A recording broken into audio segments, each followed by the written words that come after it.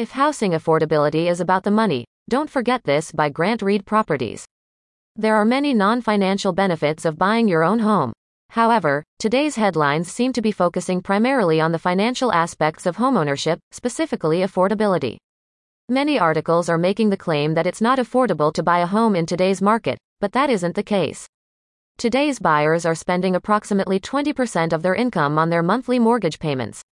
According to the Essential Guide to Creating a Home Buying Budget from Freddie Mac, the 20% of income that purchasers are currently paying is well within the 28% guideline suggested. Most lenders agree that you should spend no more than 28% of your gross monthly income on a mortgage payment, including principal, interest, taxes, and insurance. So why is there so much talk about challenges regarding affordability? It's not that homes are unaffordable, it's that they're less affordable. Since home prices are rising, it's true that homes are less affordable than they have been since the housing crash 15 years ago.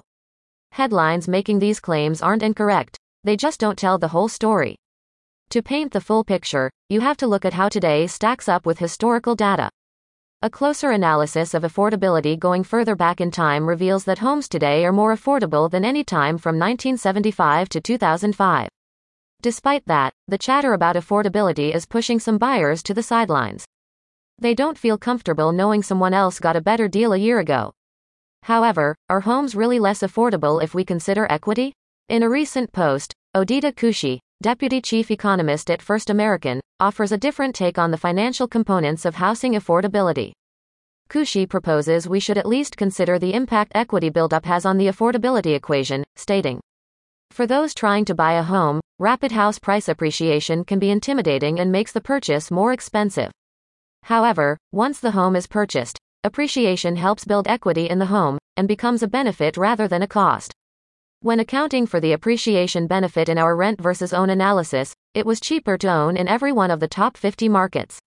Let's look at an example. In the above-mentioned post, Kushi examines the rent versus buy situation in Dallas, Texas. Kushi chose Dallas because home prices there sit near the median of the top 50 markets in the nation.